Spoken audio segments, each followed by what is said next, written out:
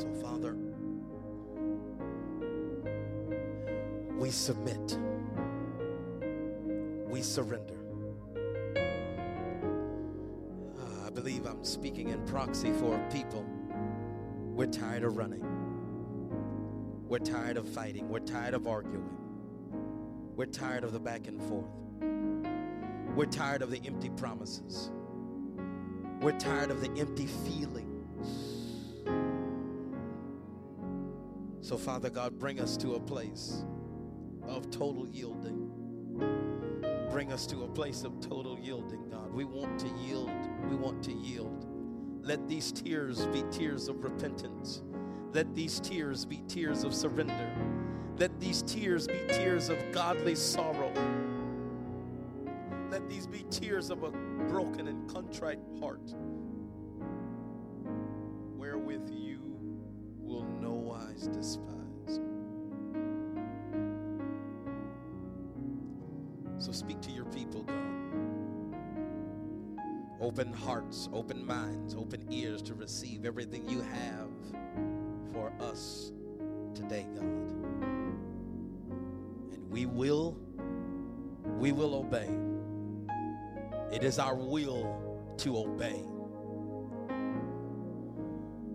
Send your Spirit, God, to empower us to do so. And it is so. In Jesus' name.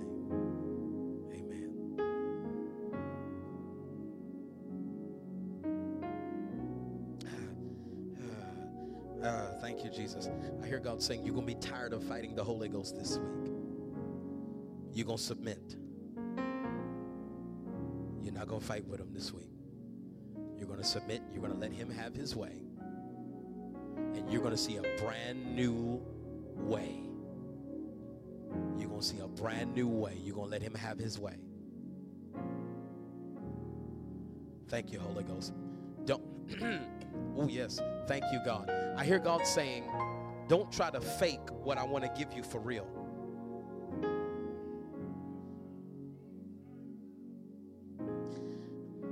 Because that counterfeit lifestyle you're living, I hear God say, when it breaks, you have no warranty to get it fixed.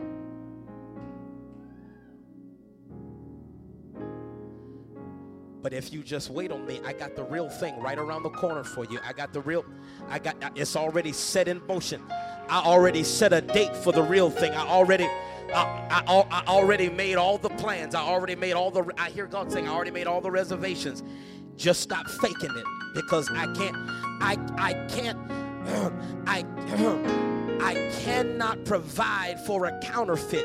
And this is why you're asking God, why am I still facing lack when I serve you? He says you're still lacking because I can't provide for the counterfeit lifestyle you have created for yourself. Don't fake it any longer. I hear God saying, I love you too much to expose you. I'm not going to expose you. I'm not going to expose you. The man of God loves you. He ain't even going to tell your business, even though I showed him what it is. All he going to do is pray for you and seek God's best for you. I love you too much to expose you. But I can't cover a counterfeit. I can't give a warranty to a counterfeit. And the real thing that I have for you, it costs more, but I promise you it's going to last much longer. It's going to last. It's going to last. It's going to last. And even when you feel like it's going to break, because I cover it, I'm not going to let it break.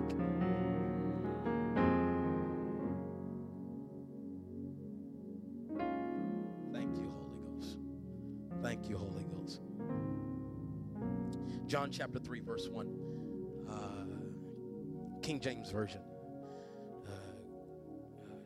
John, thank you, Jesus. John chapter 3, verse 1. Thank you, Holy Ghost. Pastor Keena, I appreciate you, man, for standing in the gap for me last weekend and preaching. Did he do all right, y'all? Did he do all right? Yes, sir. Amen, amen. We got some cool pastors here, and I thank God for them. They are earning their keep, and I appreciate God for them. The weekend before last, God swiftly called me away to Africa. And Wednesday we got on the plane, last Wednesday rather, we got on the plane to Africa. Tuesday rather, we got on the plane to Africa.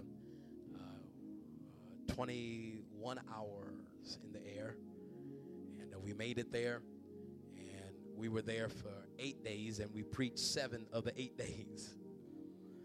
We were able to preach in Johannesburg. We were also able to preach in Cape Town, and so God was pleased. Amen. Amen. I have a real question, because the Lord gave us favor with some of the pastors there, some of the bishops and apostles, and we made some good connections. So they asked me to come back around this time next year. Would any of you like to go with me? I'm not joking, all right?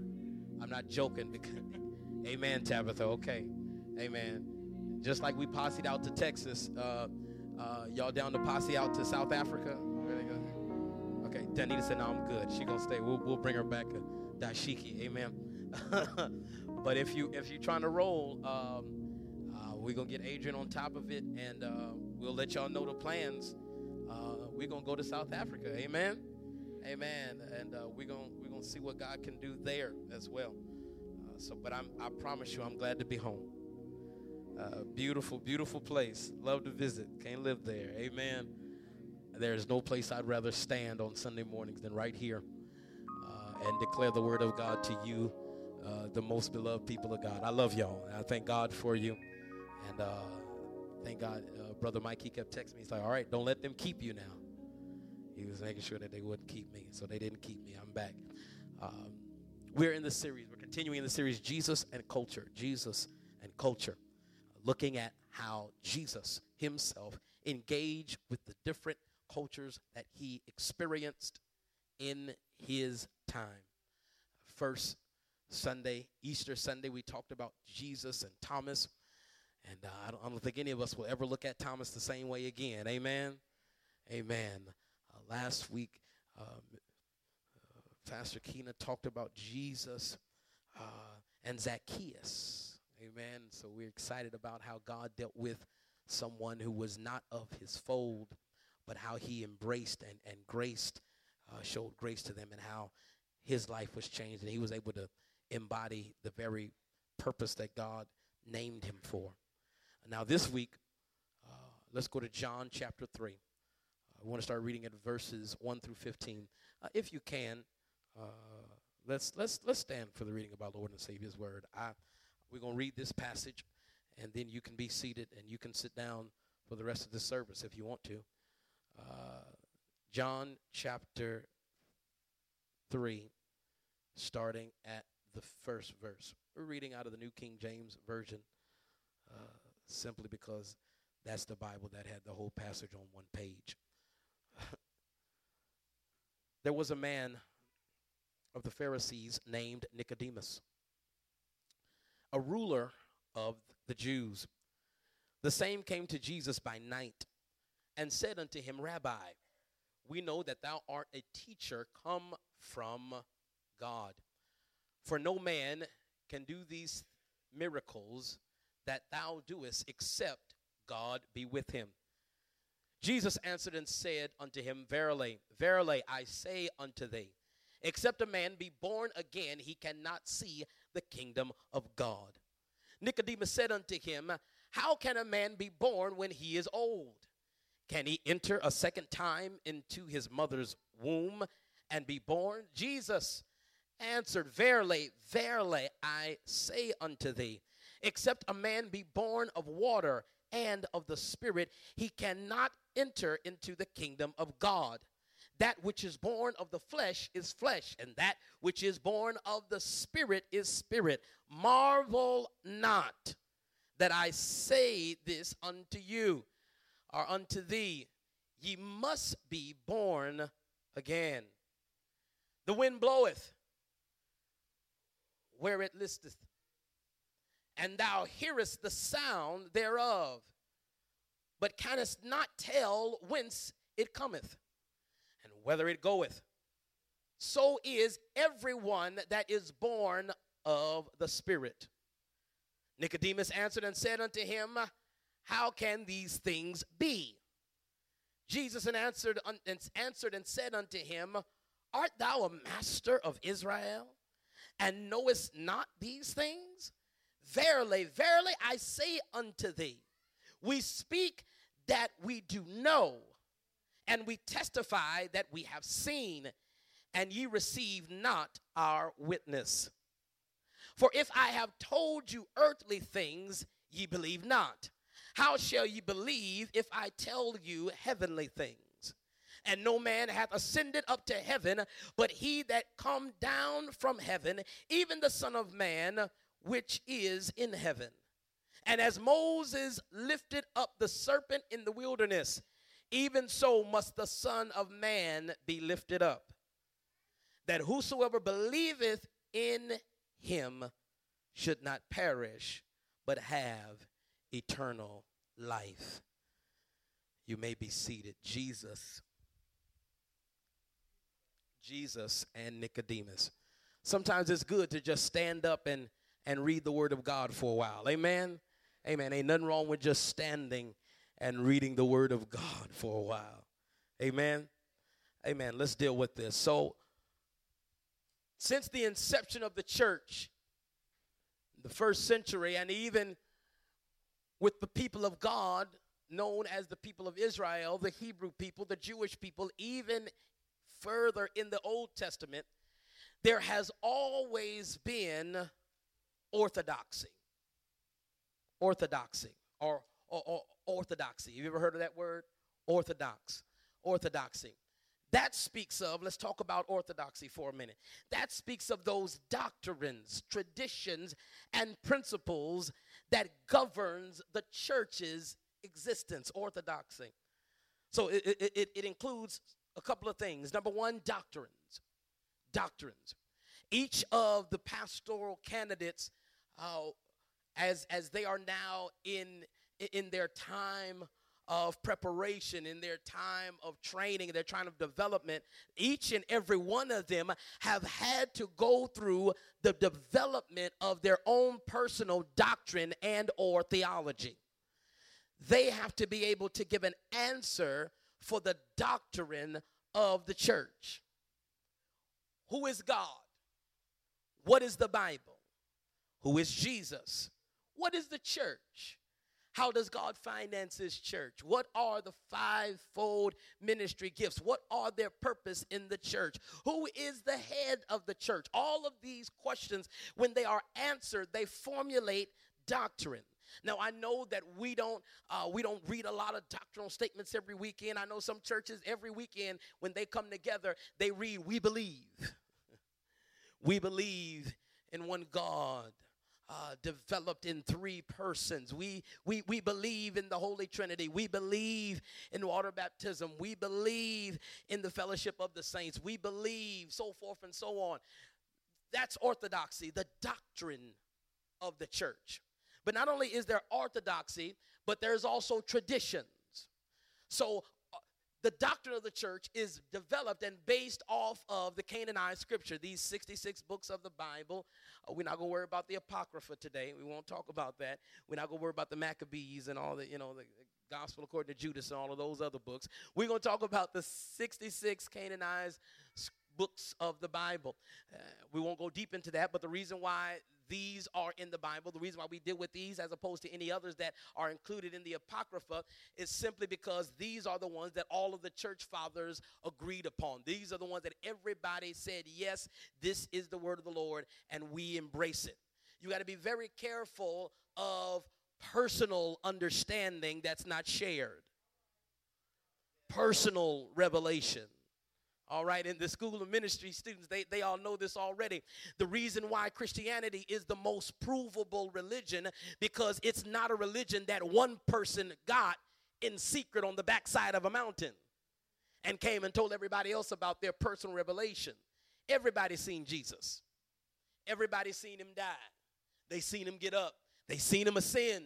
And they seen all the miracles that ensued.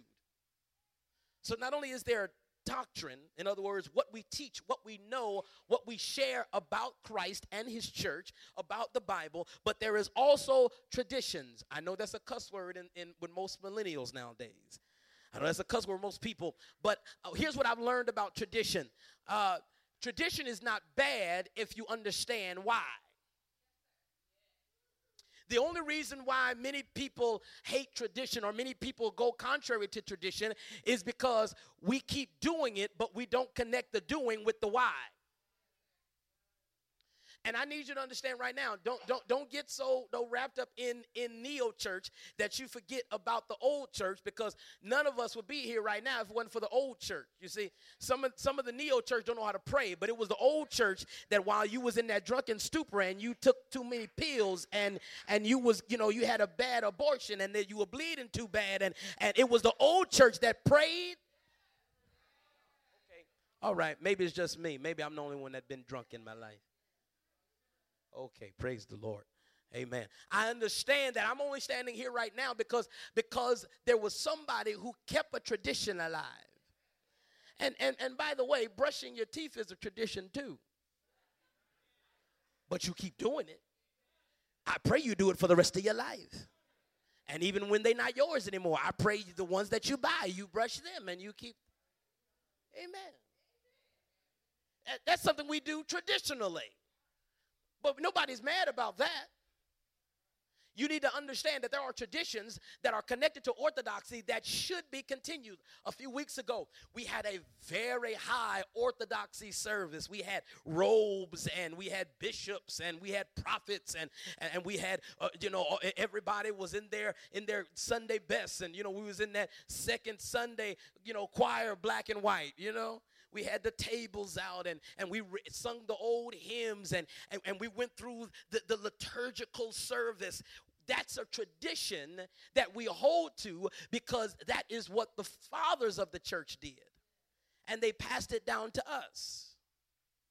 And so, yes, there should be doctrine and tradition which makes up orthodoxy. I pray that even when my sons and my daughters are standing in my stead preaching and prophesying, even after I'm gone, I pray that there is some doctrine I have put into them.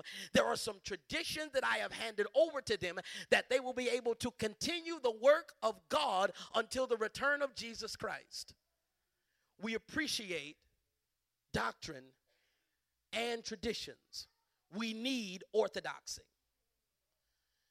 Here's the reason why we need orthodoxy. Because there will come a time, and there even has already been seasons in the church's history, where somebody would want to say something different than what has always been. In the first century, or matter of fact, in the third century, let's go back for a minute. We'll do history. I promise I won't keep you too long. In the text, in the Bible, go to Revelation, and we'll deal with this in a couple of months when we get to summer. We're going to teach through the whole book of Revelation. Don't get scared. It's going to be good. We're going to teach through the whole thing. In the Bible, 7 men are consecrated, 7 men are ordained, 7 men are laid hands on, and they become the first deacons of the church. One of those men who met all the qualifications, who did everything that they were supposed to do, who was, watch this, as the apostle determined, filled with the Holy Ghost. His name is Nicholas.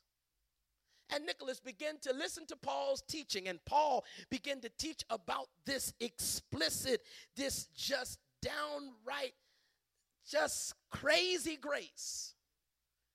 He begins to talk about the grace of God that is so provocative. Paul begins to describe the grace of God almost as if it were a prostitute standing on the street saying, "Come get some for free." That's how provocative the grace of God is. You don't have to earn it. You don't have to live right for it. All you got to do is accept it. You don't have to pay for it. You don't have to crawl out for it. All you got to do is just accept it. And Nicholas says, that's bomb. So I ain't got to live right to get this grace? Yes. And so Nicholas starts telling people, hey, come here. I was talking to Paul the other day, and Paul told me that we don't have to we don't have to do anything to get God's grace. All we got to do is live. And God's grace is just going to come new every day. Smoke what you want, drink what you want, live where you want, do what you want, and all we need to do is wake up. Boom, grace. So much to the degree that the Apostle Paul has to come back and say, shall we sin more, that grace would abound? It's in your Bible. God forbid. Because there is a responsibility connected to grace. And so I got to help the grace preachers. I got to help Nicholas. And that's why even in Revelation, he talks about the deeds. They got so widespread, they became a people. They called them Nicolaitans. Because they exploited the grace of God. This is why we need doctrine, and this is why we need tradition. This is why there is our orthodoxy. Go all the way to the 3rd century. The 3rd century, there is a young pastor named Arius. And Arius rises up, and Arius begins to read the Bible in Latin. We have the Latin Vulgate by that time. And he begins to read the scriptures in Latin, and he begins to say, Jesus is not God, because of how he read it. Nobody else had that interpretation but him. You got to watch when don't nobody else know it but you. Ain't nobody else get the revelation. Somebody ought to have some confirmation. Somebody ought to be able to confirm. This is what the Lord was telling me. What you think about this? Let me just pause parenthetically and insert this here. The Bible says, with 2 or 3 witnesses, the word is confirmed. So if you can't at least find 2 people to agree that what you done heard in your mind is God, that might be your flesh. I'm not going to stay there. I'm going to come off that step. But just pray it. Okay, all right. So Arius decides to do something different. The whole reason why we had the council at Nicaea in 325 is simply because they had to erect more orthodoxy. Fast forward, you can go on Netflix and watch it right now. Come Sunday, Bishop Carlton Pearson, arguably the most profound and the most well-connected, the strongest African-American pastor in the world at his time. He hears a new gospel that nobody else gets. Only him. Nobody else in the world gets this revelation but him. And the people that follow him don't count. Oh, yeah, okay, don't miss this. Here it is. This is why we have people who are over us. This is why I have 5 men that give me covering every day. And so whenever I feel God moving in my life to do something, even in the new developments and things that we're getting ready to do around Heavenly Vision, I talk to all 5 of those men. Do you hear God? Yeah, no. Okay, good. I had to talk to all 5 of them. And you got to be very careful that you don't distrust the people that are covering you because they go contrary to you. That's the whole reason why you need them in your life. Where Kevin Hart at? You need a no man sometimes.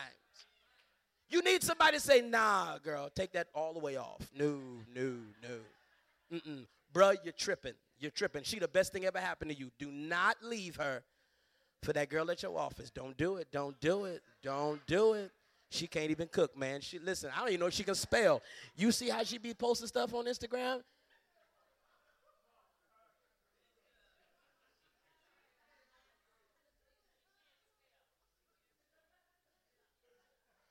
So there needs to be orthodoxy. Everybody shout it one more time, orthodoxy. You need it because it helps bring things together. It helps bring things together. It helps to know that this is what has been said. It helps to know that this is what we've been doing.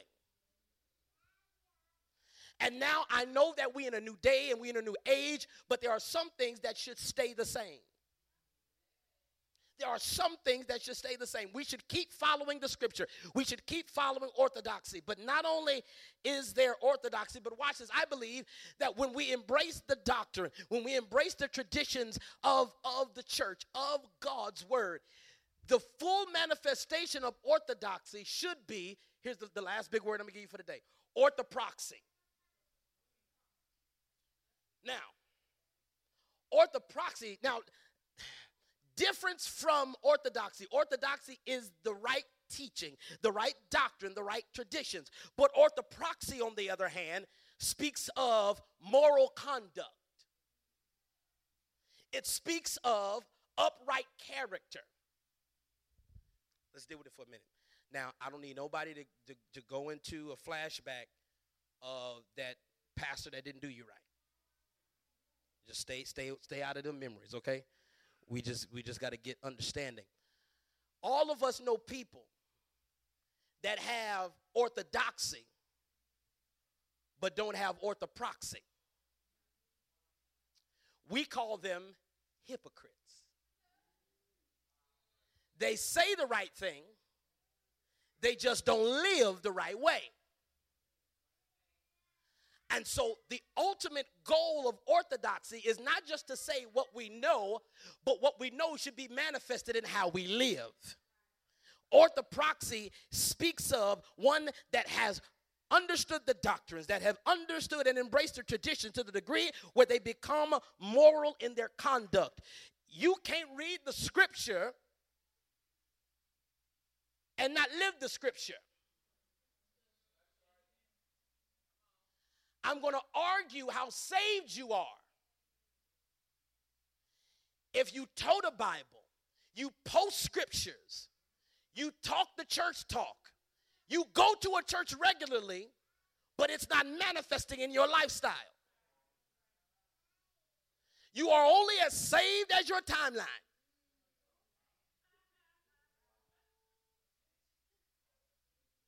You are only as saved as where you use your debit card most frequently.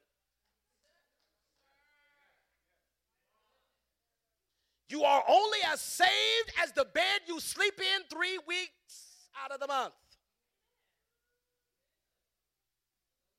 It's not just enough to have orthodoxy. You have to have orthopraxy. You have to have the moral conduct. This is why the church loses validity in the culture, because the church says one thing but lives another way. I wish I had about 18 people in this room who says, God, I know your word, and by the empowerment of your spirit, I'm trying to live that thing. I'm trying to take this Bible, put it over my head, and live it.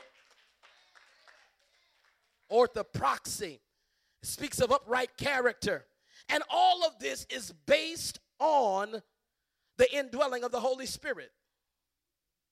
You cannot have orthopraxy without the filling, the indwelling, and the presence of the Holy Spirit, because all of us are prone to failure.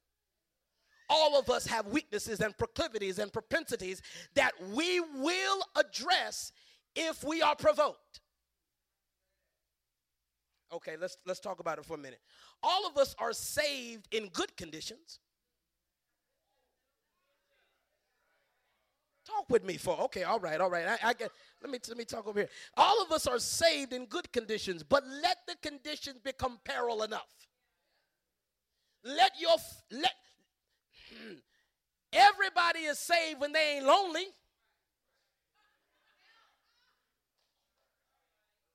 Talk to me. Amen. The reality is that the test of our orthopraxy is when we get to our physical extremity. And that's why we need the Holy Spirit. Because the Holy Spirit will keep you, talk to your grandma, when you don't want to be. Can we just pause and say, Holy Ghost, keep me? I don't, listen, here's the thing. And you cannot allow yourself to get so holy that you think you don't need the Holy Ghost. Because most of us, we slip when we get arrogant and when we get haughty and when we think we got it under control. When we think we got our flesh under control, then in a moment of weakness, somebody flex, and then we all of a sudden in a bed that we know we don't need to be in. All of a sudden we drinking something we know we shouldn't be drinking. We going places and we saying stuff out of our mouth that in a conscious moment we would not say, but because we are weak. And that's where we need the Holy Ghost. Ain't none of us perfect. None of us. But we need the power of the Holy Spirit. Here it is. It's not a question of what you believe. James 2:19 tells even demons believe. Ain't nobody worried about your belief. I believe the Bible. Okay, sure. I got a professor at Claremont who believed the Bible too, but she say Father and Mother God. I know a lot of people who believe the Bible, but they'll still do things that are contrary to it too. It's not a matter of what you believe, but rather what you do with what you believe. And how what you believe changes you.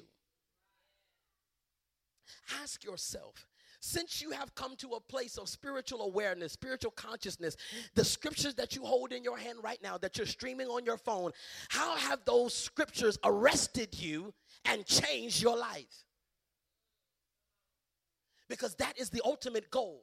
That is why we stand here week after week and we do this. This is not practice. This is not just tradition. This is not just we doing something because we have nothing else to do. I promise you, I got a lit life. Fine, girl. Listen, we can go find stuff to do. You hear me?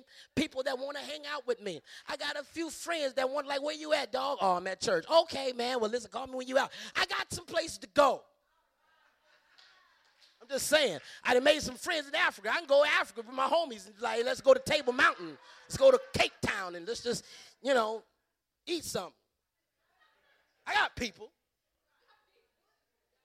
But we do this consistently because the hope is one of these days somebody's going to hear it and their heart is going to be pricked and the whole trajectory of their life is going to be changed because the word became flesh and dwelled among them.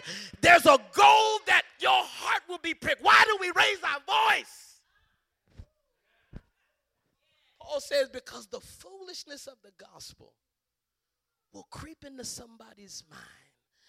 Go down into their heart, into the soul and the spirit of the man and change their life because it's the truth. And so now the question again is, what do you do with what you believe? And then how does what you believe change you? Now let's go into the scripture and then we're going to let you go. Look at verse 1 and 2. Look at verse 1 and 2 again. He says, there was a man of the Pharisees named Nicodemus, a ruler of the Jews.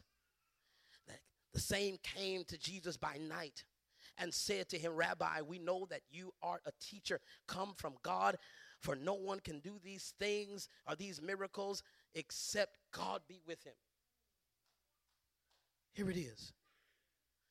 The validity of God's presence in your life is the manifestation of his power in your situations. Don't tell me how much you saved in church. I'm going to know how much you saved when you get into the hard situations of your life and how the power of God manifests. Did God show up? Did God work a miracle? He says, we know that you are that you are a man of God. We know that you are sent by God. We know that you come from God because nobody can do what you're doing except God be with them. This is a day and age where you need to manifest the power of God in your life. Everybody knows somebody that go to church. But what makes you different? Everybody knows somebody that go to church that's still shacking. Everybody know folk that go to church that's still beating their wife. And we trying to figure out why they still on the deacon board. We only got one deacon here. Take it easy. We got two now, and they ain't beating one another. Amen. They good to one another. Praise the Lord. Amen. But we know that stuff. We know the preacher that's sleeping around. And we say amen to their sermons, but don't check them on their life. Come through. And we've seen all this stuff down through the years. And so the credibility of the church, I feel like I'm preaching and I'm irritating somebody. Amen. Because I want to irritate all your flesh. Hallelujah. Till it changes. Glory to God. I just feel like the Spirit just said, get out of my, and then just, okay. So here's the thing. Here's the thing. It needs to be manifested clear, the power of God. Listen, I was sitting at breakfast in Johannesburg with one of the churches, the first lady of one of the churches, Pastor Elijah's wife, and she says to me in her beautiful African accent, she says, "Oh, Bishop, I believe that spiritual warfare in the States,"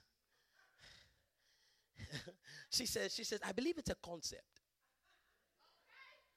But here in Africa, it is real." I said, "Do tell, explain to me, make it real."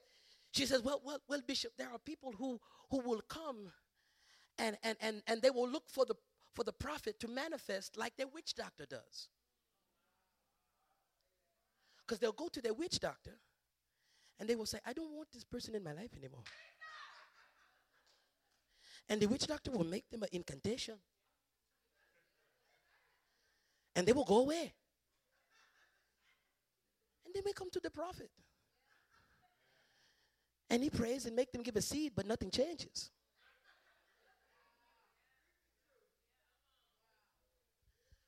We got to make sure that in this season, we don't just talk Jesus, but we live. I need people to feel the power. I need folk who is doped out of their mind when they come in my presence like something different. There needs to be power behind our lifestyle. And so the first thing that Nicodemus acknowledges, there is power in your life. And I need us to understand that it is imperative that the power of God be manifested in our life. So we have to ask God, God, manifest your power in my life, in my career, on my job, with my family, with my friends, with my loved ones, in my relationships. Manifest your power in my life. Can I talk to some single person quickly? You can court in a godly way. And I'm believing God that he's going to show you if they're right, if they're wrong. If they're right, he's going to keep your loins until you marry them. If they're wrong, he's going to get them the hell out of your life expediently, and he's going to break every soul tie that you've wrapped around them that causes you to think you can't live without him.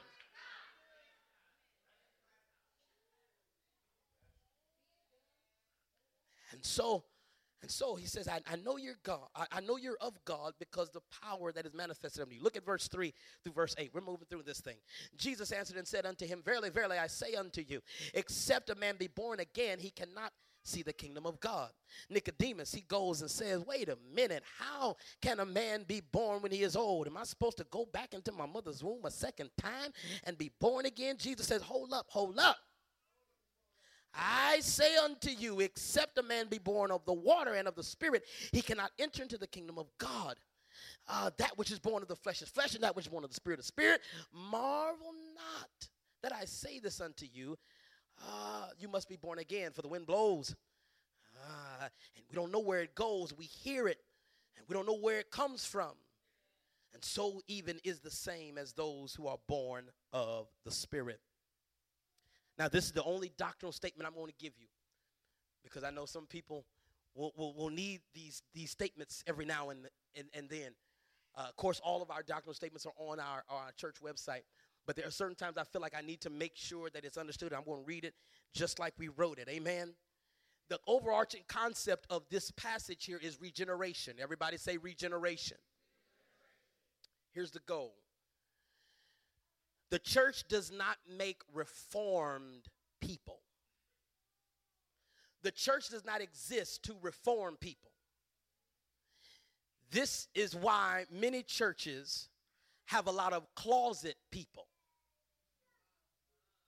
When you have a church that is over concerned about reform,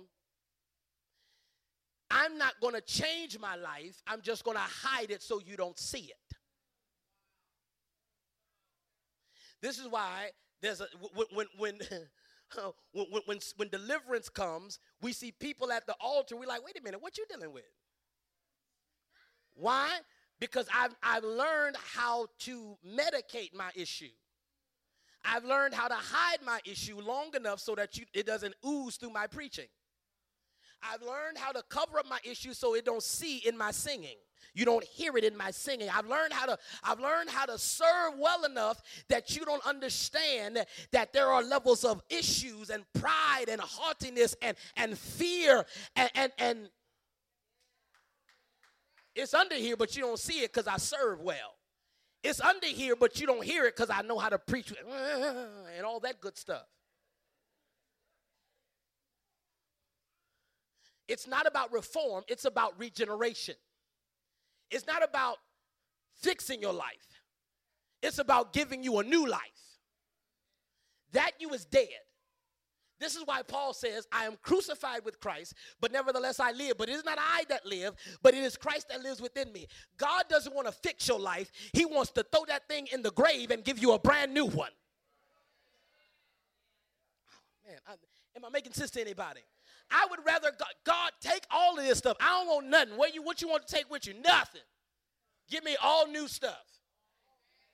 And this is why on the other side of the cross, you still wrestle with the demons that you wrestled with before you got saved. Because instead of letting God give you a new life, you was like, I'm cool with this one. Just remodel it. But then on the other side, you trying to figure out, why when he texts me, I feel some way.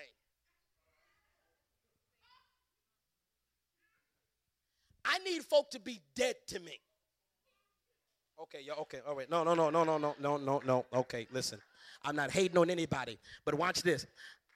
On the other side of me being saved, the old James is dead. And so old James can't answer phone calls from old James. Old James' phone calls can't be answered by new James. Okay, we're going, all right. The relationships that old James had. That's why some people are, listen, I'm not saying you dead, you just dead to me because I'm dead. And so if I'm dead, then what we used to have is, oh my God, that's dead too. I'm not hating on you, but the life I live now ain't even you got to die. Some of y'all still trying to live. Y'all got your old thoughty self on life support just in case he. Don't lie to me. Listen, don't. Cause see, listen, cause I feel the enemy trying to fight me. But we gonna finish this in Jesus' name. You got to die, baby. You got to all the way. Who got my book? Who got my book? Maturely Me. Lesson 1: die.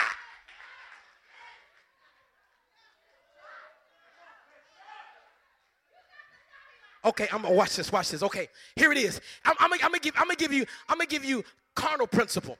Carnal principle. On the other side of death, you can no longer be held accountable for a debt. And this is why some of us are still in debt to our past, because we not dead, so we still got a bill. But the moment you die, you ain't got to pay for it. No.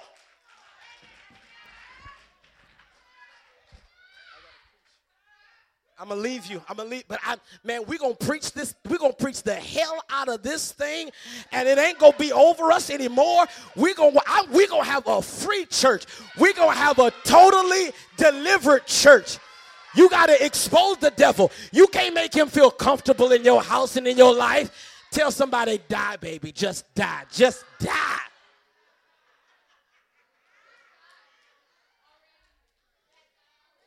Hashtag dead. Let somebody call you, you're just like.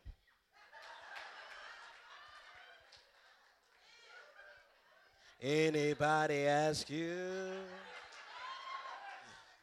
where?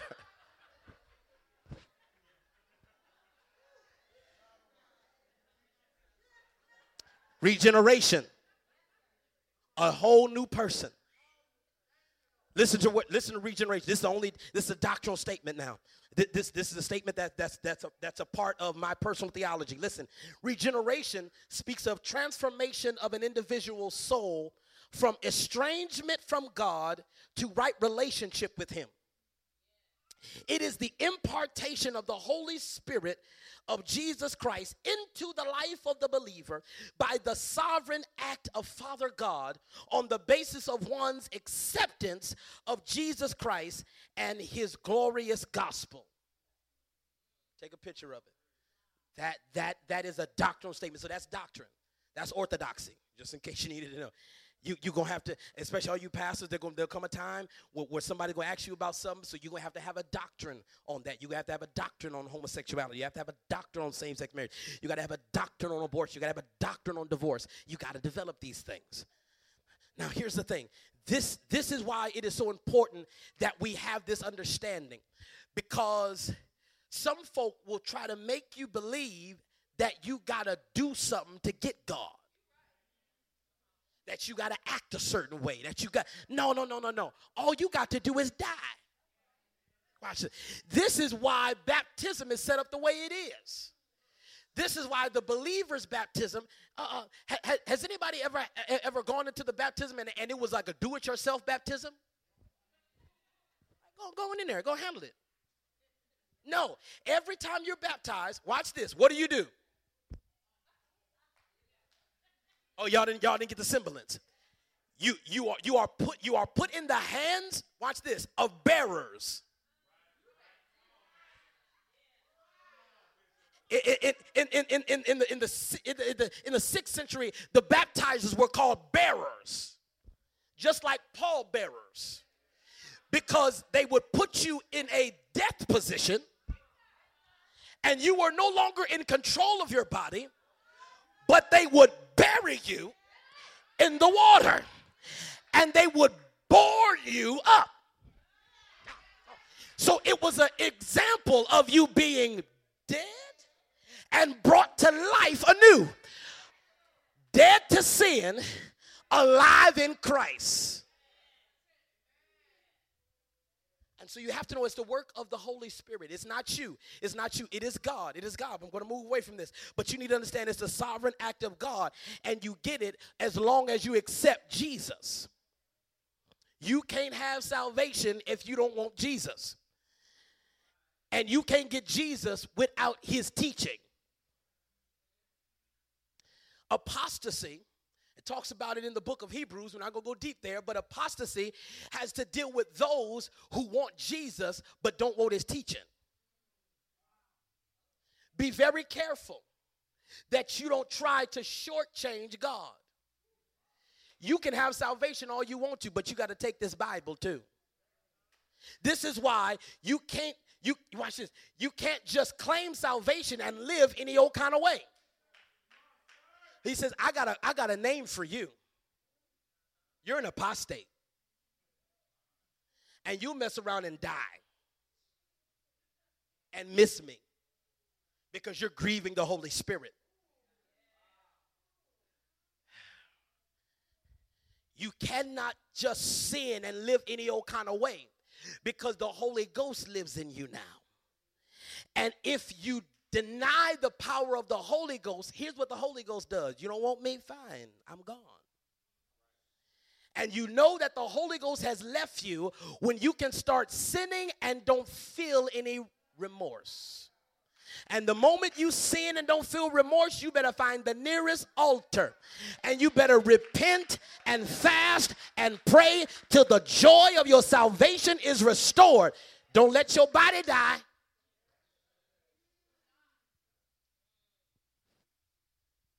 What do you mean? Okay, die and find out. Jesus loved everybody. Yes, he does. He absolutely does. And he died so that you don't have to go to hell. But I promise he ain't going to stop you. I know that's not amen preaching, but the reality is that hell is real. No matter what any bishop says, no matter what you watch on Netflix, hell is real. And it's hot and it's eternal and you can't get out. Now, none of you will or have to go to hell. I declare it in the name of Jesus. None of you will. None of you will. None of you will. And you don't have to live a certain way not to go to hell. All you have to do is accept Jesus. Just accept him and allow his Holy Spirit to be at work in your life. Something that I need to lift up, though, before we move, he says, marvel not. the old preachers used to say that their grandmothers wouldn't let them play marbles because the Bible said marvel not. Not marble not, marvel. Marvel not. Peep this revelation. Peep this revelation. There are many of us in this church today, right now, and not without any special revelation, just because we've been in each other's life enough to know that there are some things that God been told you to do that you have not done yet because you don't understand it. You're marveling at what God told you to do. But here's a revelation that I hear God saying, stop marveling and move. I didn't ask you, did you understand it? I just said, do it. And some of you, your understanding is on the other side of your doing. And the reason why you don't understand it is because you're not moving. Come on, where the old church said, and we'll understand it better by and by. Come on. I love what he says to the lepers. He says, they say, we want to be clean. He says, go and show yourself to the priest. Now, what do you think would have happened if they was like, but wait a minute, bruh. Wait a minute. We can't go to the priest because we're not clean and they don't want us if we unclean. So I'm trying to figure out why you want me to go to the priest and why I got to do this. You sitting there dirty. But the moment you stop trying to figure out why he said it and just do what he said, you'll be clean in the process. The man with the withered hand in the temple, Jesus never touched him. All he said was stretch out your hand. Could you imagine this man? Wait a minute, I'm paraplegic. What are you trying to do? Are you trying to make fun of me because I'm handicapped? You know I can't hold my hand up. You know something wrong with my hand. All I'm telling you to do is do it. Stop marveling at what God told you to do and just move on it. Just move. Don't marvel.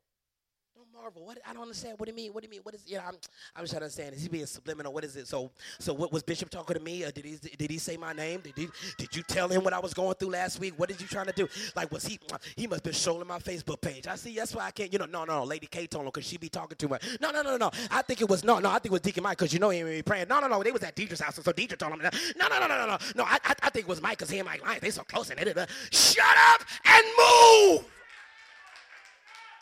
You believe me to be a man of God? You heard the word of God? I don't care about your personal life outside of your soul. I just want you to live the life God called you to live. I got a real wife and real kids that take up all my real time. I'm going to just say this once so you don't think it again. I ain't got time to be scrolling Facebook to look at your business. I ain't got no ceiling at my house. We got to get a new ceiling in that thing. Thank God for a new house. Amen. We done remodeled it already. It's just been in there a month. Now we're going to remodel. Praise the Lord. But you got to stop marbling. Some of y'all, we said it during prayer time. The Lord prophesied to you 2 years ago, and you still like, but what are you saying, though, God? Is it him, though? Like, it's really like, come on, y'all just saying like, yeah, but maybe that was for somebody else. It wasn't me. No, it was you. Marvel not. Just move. We're gone. We're dismissing now. Read these passages with me. Nicodemus answered and said to him, verse 9, how can these things be? Jesus answered and said unto him, art not thou a master of Israel, but you don't know these things? I say this unto you. I'm telling you what we know, and we testify what we've seen. But ye receive not our witness. Can I deal with this quickly? God wants to do some amazing things in our life. God wants to make us witnesses. But in order for us to become witnesses, we got to get out the judge and jury box. Okay, all right, listen. Jesus says, and I will make you witnesses of me. Could it be that you can't see miracles because you're too busy judging?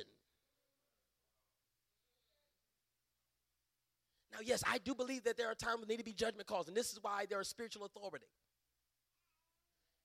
Can I say this to my young people quickly? Stop saying your parents are judging you. Because if you accept their provision, you have signed up for their judgment. You don't want them to judge them? Get out. No, seriously. Seriously. Just pack your stuff and leave. And I promise you, they won't judge anything you do. But as long as you're being provided for, judgment is undergirded by provision. Here it is. And this is why you people of God, be very careful of who you judge. Because anybody you judge, you then make yourself a provider for them. You're going to judge me, then what you providing?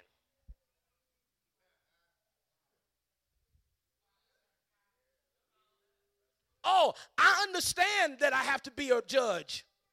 And this is why now my life is remanded to providing spiritual grace for you. I'm a provider for you. And so this is why, without delay, and many times I don't want to, but this is why I'll step into your personal life and I'll say, what's going on? Where you at? Why your life like this? I'm not judging you. I'm leading you through the judgment of God. And this is why you have to thank God for the spiritual leaders you have. Because you would rather me judge you than to have to feel the judgment of God. You would rather me to come and say, this is what the Lord says, than to close your ears to me and everybody else in your life and have to feel the wrath of God. Be witnesses. He says, we witness this. But then he also goes on to say, he says, I need you to understand that if I have told you earthly things and ye not believe it, how shall you believe if I tell you heavenly things? And no man has ascended into heaven but he that came down from heaven, even the Son of Man, which is in heaven. And just as Moses was lifted up the serpent in the wilderness, even so must the Son of Man be lifted up. If you read in Numbers, the people of God were murmuring against God, and God allowed fiery serpents to go among them and start biting them. Some of the things that we go through is not the devil. It's the Lord biting us because of our mouths. Don't put your mouth on what God has caused you to go through. Just be like, thank you, Lord. I thank you. I thank you for my health and strength. I thank you. I got something to eat. Even though it's not what I want, I thank you that I got something, God. Don't bite me, please. Don't bite me. Don't bite me. The Bible says that they prayed and Moses put together a bronze serpent. And everybody that looked up at the serpent, they were healed. He says that just like Moses lifted up that serpent, I got to lift up Jesus. And when I lift up Jesus, the people have to respond to him. I'm not hating on Bishop Carlton, but there must be a response. Everybody who did not look up to receive the serpent, they died. And that's why there's a lot of spiritual death going on, because we decide, watch this, we decide not to look up to Jesus, but to further look amongst where we are. Help yourself real quick. When you're going through, stop looking at other folk.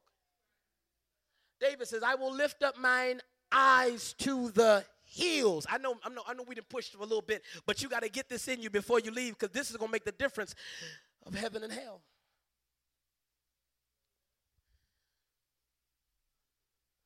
Do not allow your fallenness to stop you from receiving the lifting of Christ. Christ fell in the grave so that you could rise up. And many of you are too comfortable, are too pitiful to allow the lifting of God to come through your life. He says, Nicodemus, I need you to understand this. As great as you think you are nothing without Jesus. You are nothing without me. And the moment you embrace your nothingness and you look up to me with everything that I am, is the moment your life will change. Here it is. You are not to be prideful or boastful about who you are, and you are not to think that you are beyond healing, deliverance, and repentance. I need you to know that I am God enough to bring you down, and I'm God enough to lift you up. I need you to know that I am everything you need me to be.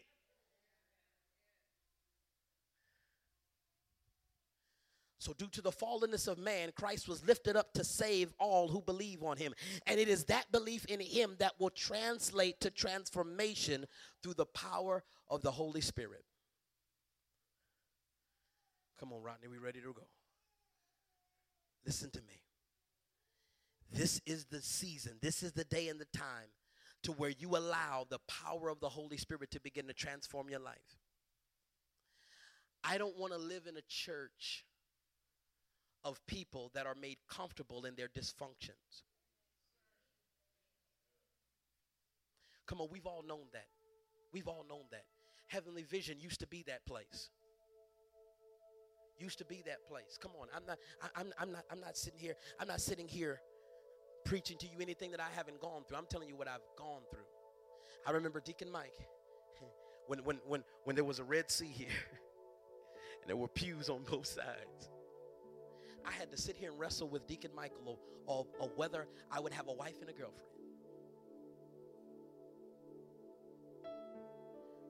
Had a young lady sit and say, okay, listen, I'm fine. I'm fine with Karen if Karen fine with me.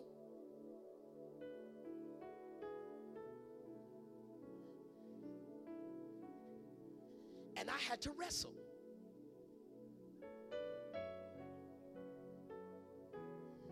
But I began to recognize the gospel of Jesus Christ. Listen, I'm a pastor, and I needed somebody to show me the power of the gospel.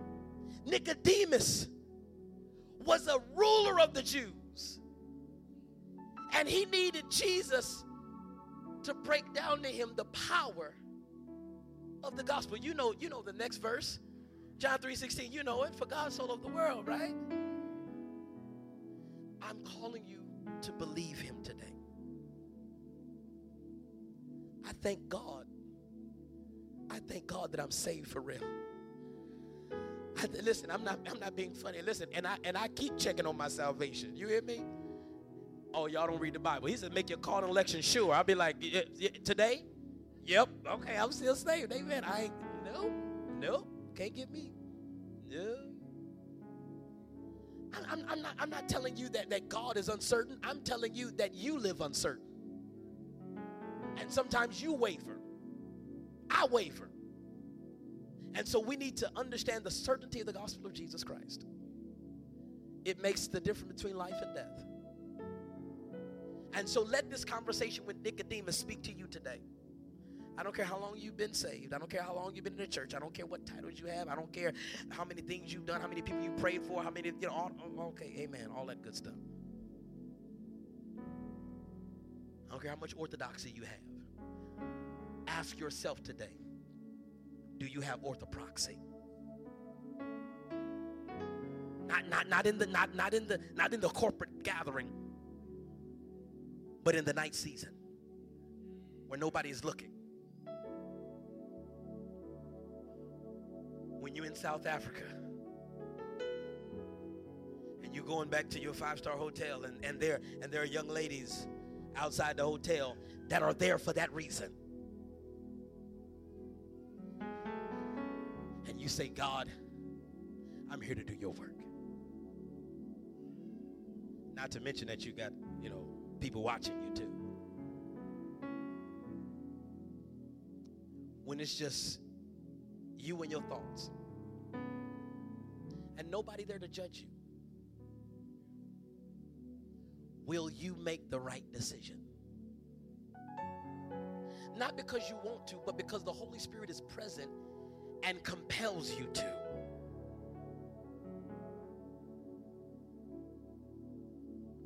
My prayer for every one of us is that we become an orthopraxy church.